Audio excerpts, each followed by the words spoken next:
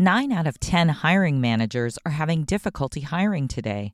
Robert Half is here to help. At Robert Half, we know talent. Visit roberthalf.com today. Hi, thanks very much for joining us today.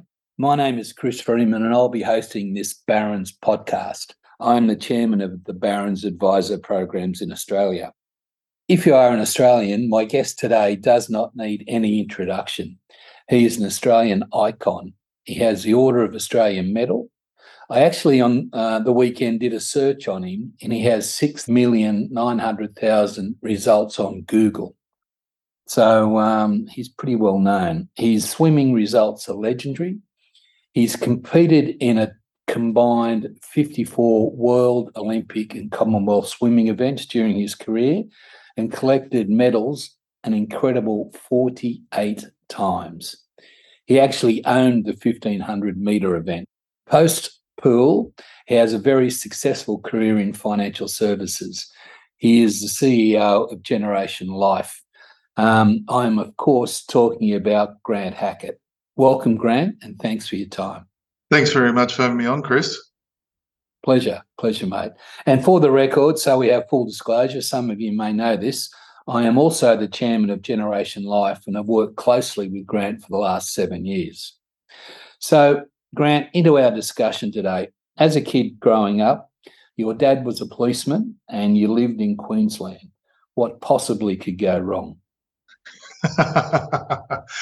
Oh, good question, Chris. There's plenty that can go wrong along that journey, don't you worry. But really, it was quite funny. You know, growing up in Queensland, it's obviously a beautiful place to grow up in and very conducive to doing outdoor sport. So, and it's funny, when it came to sports like swimming or surf lifesaving, which were sports that I was heavily involved in when I was younger, my parents didn't even consider these sports. The old man being a copper, we got transferred up to northern Queensland, up to Innisfail, and we just thought we'd join the local surf lifesaving club. Now, my brother is 6.5 years older than me, Craig, and he was 10, I was 4 at the time, and he wanted to do the surf race one day. And he actually, mum and dad said, "Can you even swim?" And he was doing all the beach flags and the sprints and all that sort of stuff, but did this surf race, finished third, which was a pretty good result, except for my brother was absolutely filthy because he got beaten by 2 girls. And we're both super competitive guys, and he asked if he could do some swimming lessons. So he went off and did swimming lessons, and I started doing swimming lessons or just going in the outside lanes, just learning how to swim by myself. And yeah, everything kind of took shape from there. And funnily enough, within 6 months, he was actually the state surf champion. So he was a guy I was always looking up to in terms of performance and, winning. And my mum and dad were always competitive people. And I think that just, happened to feed through to my brother and I and to pretty much everything that we did. Yeah. So I guess dinner time would have been a competition as well, right? But yeah, it's who can eat the quickest, which I was always very slow, so I never won that one. But literally, I think everything we did, it was like that. We'd compete on everything you could imagine. So it wouldn't matter what sport we were doing or when we were performing, even in just school sports that we didn't take seriously. If I didn't do well or my brother didn't do well, there was a fair bit of crap thrown across the table at dinner time, that's for sure. Yeah. Okay. So that's where you got your competitiveness from. And man, competitiveness, what a absolutely stellar career you've had in the pool. And, I know myself, but I mean, many people in Australia have just watched you and cheered you on, especially in the Olympic 1,500 events where you won 2 gold medals and got a silver in the third. So you've been absolutely sensational. So good luck to you, mate. Now, from there, you hold a double degree in commerce and law and an executive MBA from Bond University and also a diploma of financial services. How did you fit it all in? It's funny. My old man always said to me, you retire to something, not from something as an athlete. So it was well and truly, I guess, drilled into my head from a very young age that regardless of how successful my brother and I were ever going to be in sport, having an education and transferring into something else after sport was equally as important as the results that we were, I guess, trying to hunt down week in, week out in that sort of environment. So for me, having a career after sport was never a question, and having the skills around that, or developing the skill set and getting the education that's required to do that, was just kind of part of what I did. And look, I'd literally be traveling around the world. I'd travel the world 2 or 3 times a year with the sport, and I'd be doing 1 or 2 subjects at a time at university, and I'd be studying those subjects. I'd be in touch with all of my tutors, and all the teachers that I had around me throughout that period, just so I could sort of get my way through a degree, and obviously, move into another career where I feel like I could have the same feeling of success and drive and ambition around. And so for me, it was kind of just part and parcel. It wasn't really an option to, regardless of any financial success that I might have had in sport, to consider that I wasn't doing something afterwards, or I was just going to give speeches on success or high performance. For me, it was all about going, that's one part of my life, and I've been fortunate enough to experience that. But I also have to make sure I have to prepare myself going into my next career, which I really did at probably age 28. So, sort of over 15 years now. And look, to me, that the transfer is hard in the beginning, but the quicker you roll up your sleeves and get into it, the sooner you start getting results, the better it starts feeling, and you start climbing your way through into a position that you feel proud of.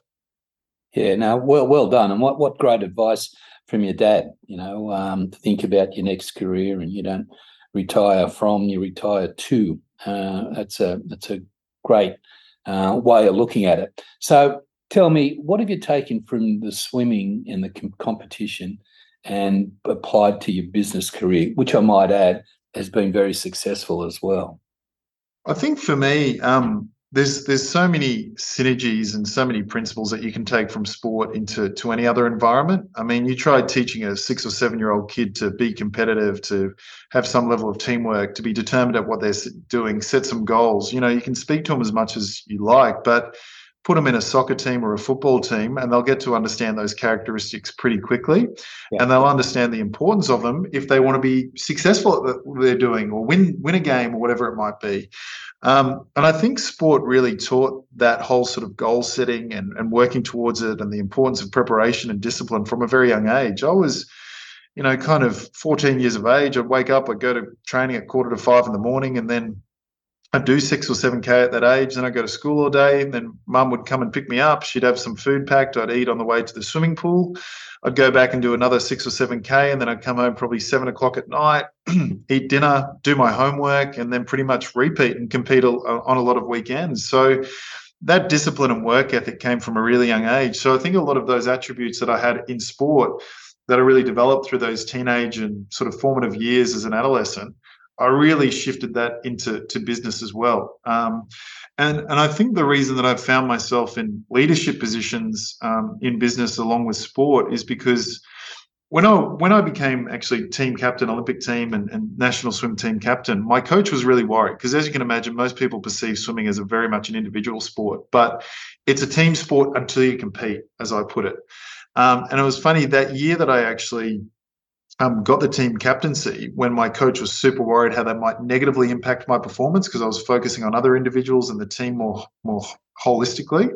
I actually got World Swimmer of the Year above Michael Phelps that year. Wow. So I had some of my best results that I've ever had in my career. And I felt like that came through because I was putting extra time and effort into the team. It was coming back to me tenfold. And I naturally do that because I like to see people do well. And I really get a kick out of seeing people produce performance better than what they thought they could do, or what they thought they could achieve. And so for me, transferring, I guess, that just kind of genuine kind of leadership capability into business was something that, if I actually learn and develop a skill set here, bring in that methodology of success around that clear definition of success and failure, having really clear goals, not overcomplicating the process, having a super competitive and driven team with the right personalities in there, the right level of challenge and respect, but also putting the right intent and effort into people, it comes back to you in loyalty, and it comes back into your performance. And I think a lot of those attributes that I probably had naturally in sport, or some of them developed throughout the course of sport, I've just brought into business.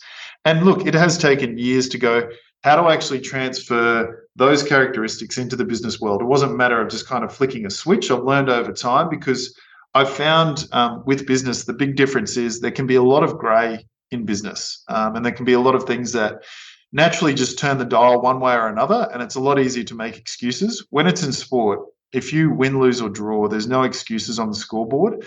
And when it comes to an Olympic Games, you get one opportunity every 4 years to be able to win that gold medal. And if you spoil that, see you in another 4 years. No one cares about your excuse.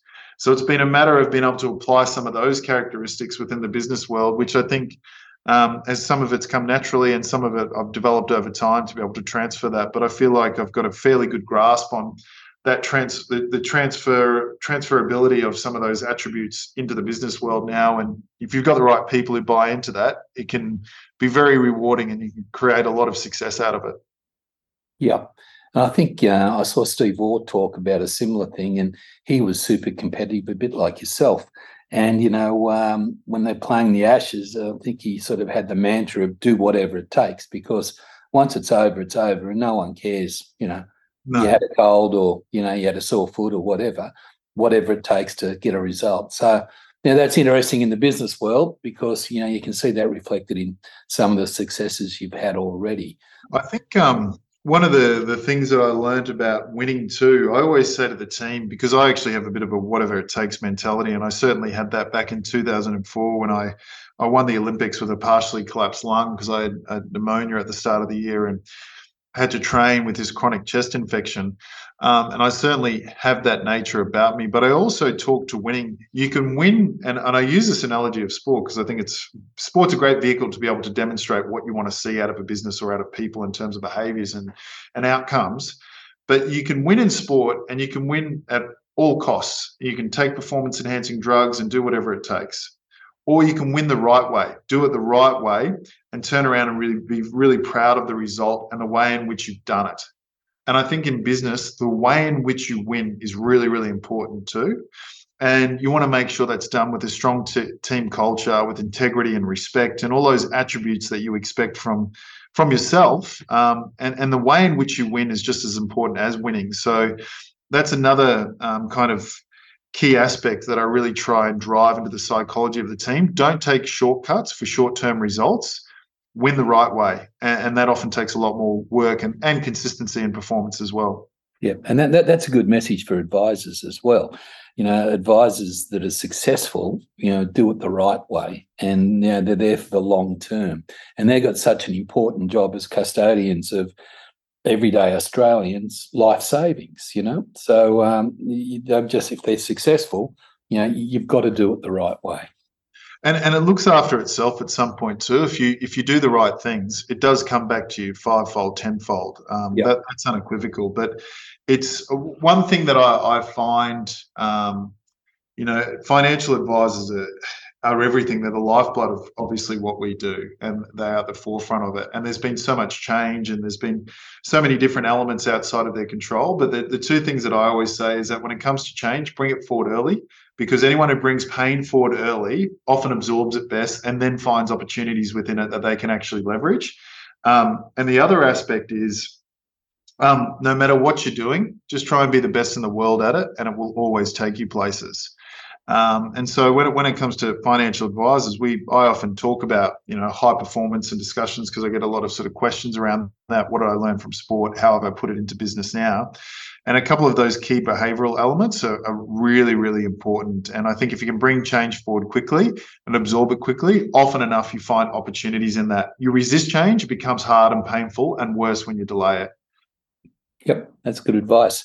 So, as you said, Grant, you in your job, you meet advisors every day and interact with them. What do you think the more successful advisors do that their competitors don't? Look, I have to say the more successful advisors that I see is that they're actually very consistent in what they do, in their approach, in their disciplines, in what we call, in sport preparation, what I call in business and operating rhythm. So you can see they've got all those set disciplines in place. I often find the ones that are really successful are the ones that are open to doing things differently as well, finding new ways to improve, that constantly have that curiosity about them. When I sit down and you kind of see their eyes light up on doing something different, rather than just trying to have a set formula that they've done for the last 10, 15 or 20 years, where we know over the last 5 or 6 years, we've seen more change around us and more challenges than what we've ever seen before. And I think the successful ones are really, really consistent in their approach around their disciplines. And the other attribute that I see is that they're always looking for new opportunities, new strategies to be able to deploy to their clients, to be able to deliver better outcomes. And also they have a real discipline in terms of their approach with their team around them as well. So they're building best in class, whether it's their practice manager, whether it's the person who's in the reception. You can see the whole operation of the business is professional from start to finish, regardless of what the role might be within that particular practice. And they're just highly engaged and motivated individuals that come to the table to develop those sorts of environments. So yeah, they're probably a couple of things that stand out pretty quickly. The ones that you don't see that you do see that aren't quite as successful are the ones that you see resisting things or trying to do things the old way, or trying to pull commissions out of areas that we don't pull commissions out of those areas anymore. That's where you see probably the struggle a little bit more. And look, I often say to financial advisors, I mean, how good is the opportunity right now? You've got half the competition that you used to have 5 or 6 years ago, but you've got more Australians retiring than ever. And that cohort of Australians have all the wealth in this country, whether it's through property or through superannuation. And they need all the strategies around tax, around estate planning, around transitioning, making an income stream last them for life. So I think the opportunity, if you really think of it in a positive mindset for financial advisors, is bigger and better than it's ever been. There's no doubt about that. And, that's come through in some of the discussions we've had recently with advisors and people in the business. And the other thing that we've seen as well is this transition into a noble profession. You've got rid of a lot of the bad old days and bad old practices that people used to do into more of a profession. And, the way that advisors can and do help Australians prepare for the best retirement they can is really valuable and really worthwhile. And you've been to New York with me, and we've seen the Barron's head office and seen their team and talked about what's going on in the States. The ethos of Barron's is a bit like yourself. It's like they just focus on the top 1% of advisors, and they don't just focus on them, but they highlight them, call them out. Whereas, most of the other press that's out there focus on the bottom 1%. So they encourage people to be the very best they can. And, I couldn't agree with you more about your observation of the professionalism in the better advisors from start to finish.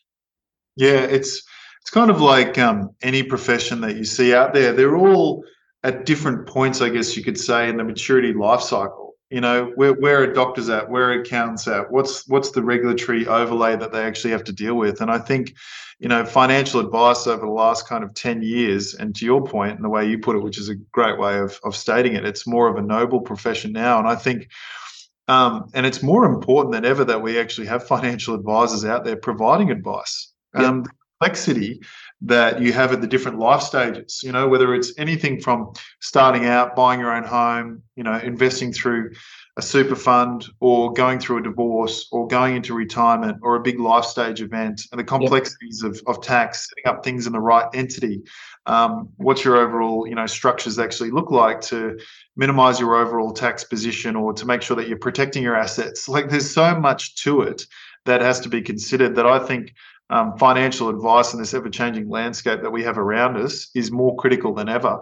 And at the same time, the profession is becoming more professional. And I think with things like Barron's are highlighting what are the very best doing, because then it gives everyone what is the gold standard within this profession that I can actually work towards and actually set some goals. And, it was really interesting to your point, Chris, there, just on what are some of the themes that we see coming out of the US. What I found quite interesting with some of the practices that we visited over there. And, the States are always kind of 5 or 10 years ahead in terms of what they're doing over there compared to Australia. But a lot of them are really owning the estate planning piece now.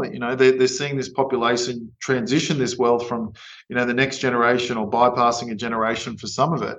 And they're working out, well, how do we continue to manage those assets when the grandparents have passed away that have amassed this huge amount of wealth? And they often have an estate planning lawyer or someone within the practice that specialises and helps steer that conversation to make sure that they're meeting the objectives of the client. And that's something that I think only 9% from the research that we've got here at Generation Life of practices are doing really well at the moment. So you kind of go, wow, the opportunity here to be able to open up the channels of revenue, deepen the relationship with the client, and continue to drive revenue in the business in the long term because you're engaging different generations is another great opportunity for advisors here. And you just learn so much from what the top 1%, to your point, Chris, are doing over in the States.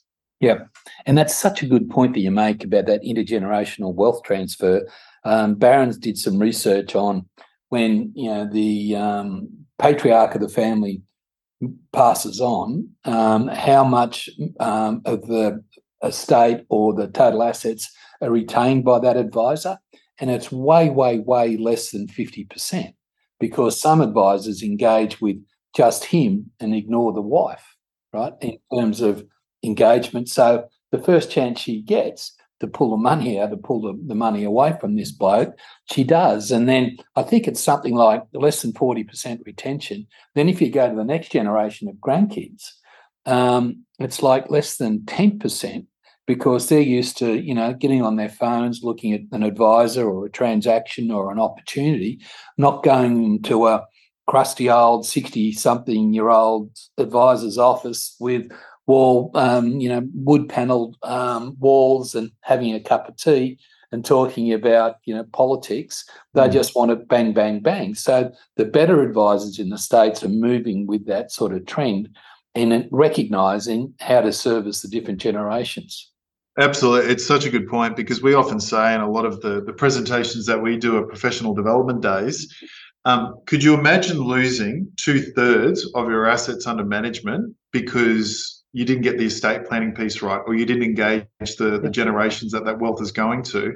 And then the other aspect to that, make sure when you're including those generations in the conversation, are you the right advisor to be doing it? Or are you great with the baby boomers? Or is someone else really good with millennials? If someone is going down to that generation and knowing that culturally there is a better alignment in terms of fit there. So they're really important considerations because they can be at the huge detriment to your business. And, I heard when I did one sort of PD day, someone asked the question, well, a lot of these next generations are just going to use it to pay down their debt quickly. And I thought, well, what a great opportunity to have a conversation. If they're inheriting $1 million and they're paying down in debt, maybe there's a great opportunity there to go, well, how do we actually get debt that's deductible debt instead of non-deductible debt, and then start utilizing that money to leverage to go into other assets and grow your overall wealth?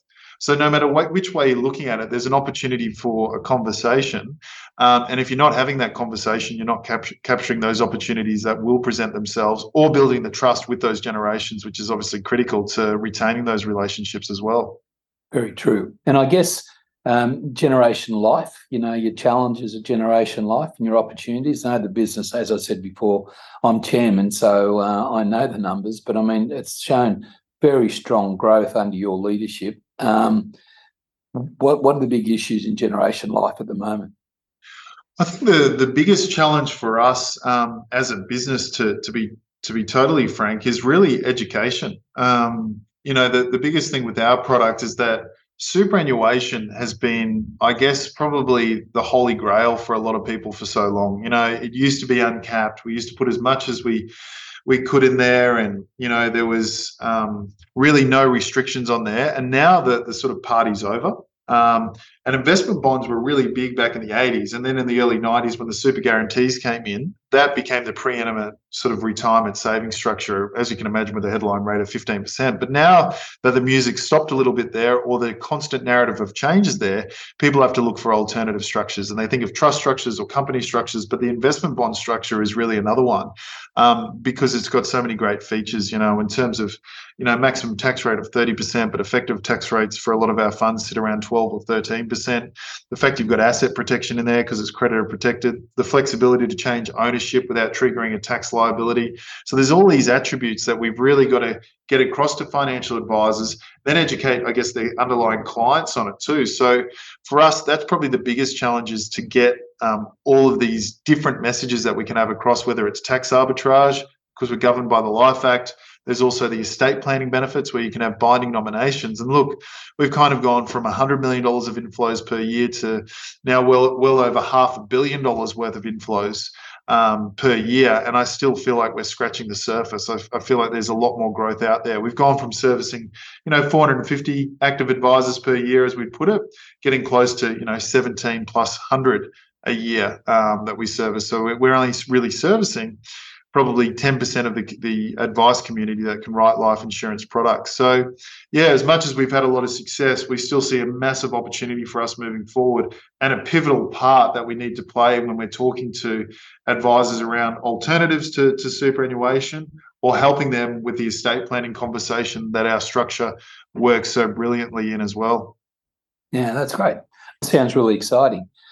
So, Grant, that brings us to the end of our little chat. I really appreciate your time and wish you well in the future. You've done a great job so far, and, your swimming career is second to none, and you're on your way to replicating that in the business world. So, well done. Much appreciated, and appreciate your support both on this and at the board level too, Chris. A pay rise would be great. Thanks, mate. Thank you. The Claude 3 model family by Anthropic is your one-stop shop for enterprise AI. Haiku is lightning fast and cost-effective. Sonnet strikes the perfect balance between skills and speed. And Opus sets new industry benchmarks for intelligence. Learn more at anthropic.com/Claude.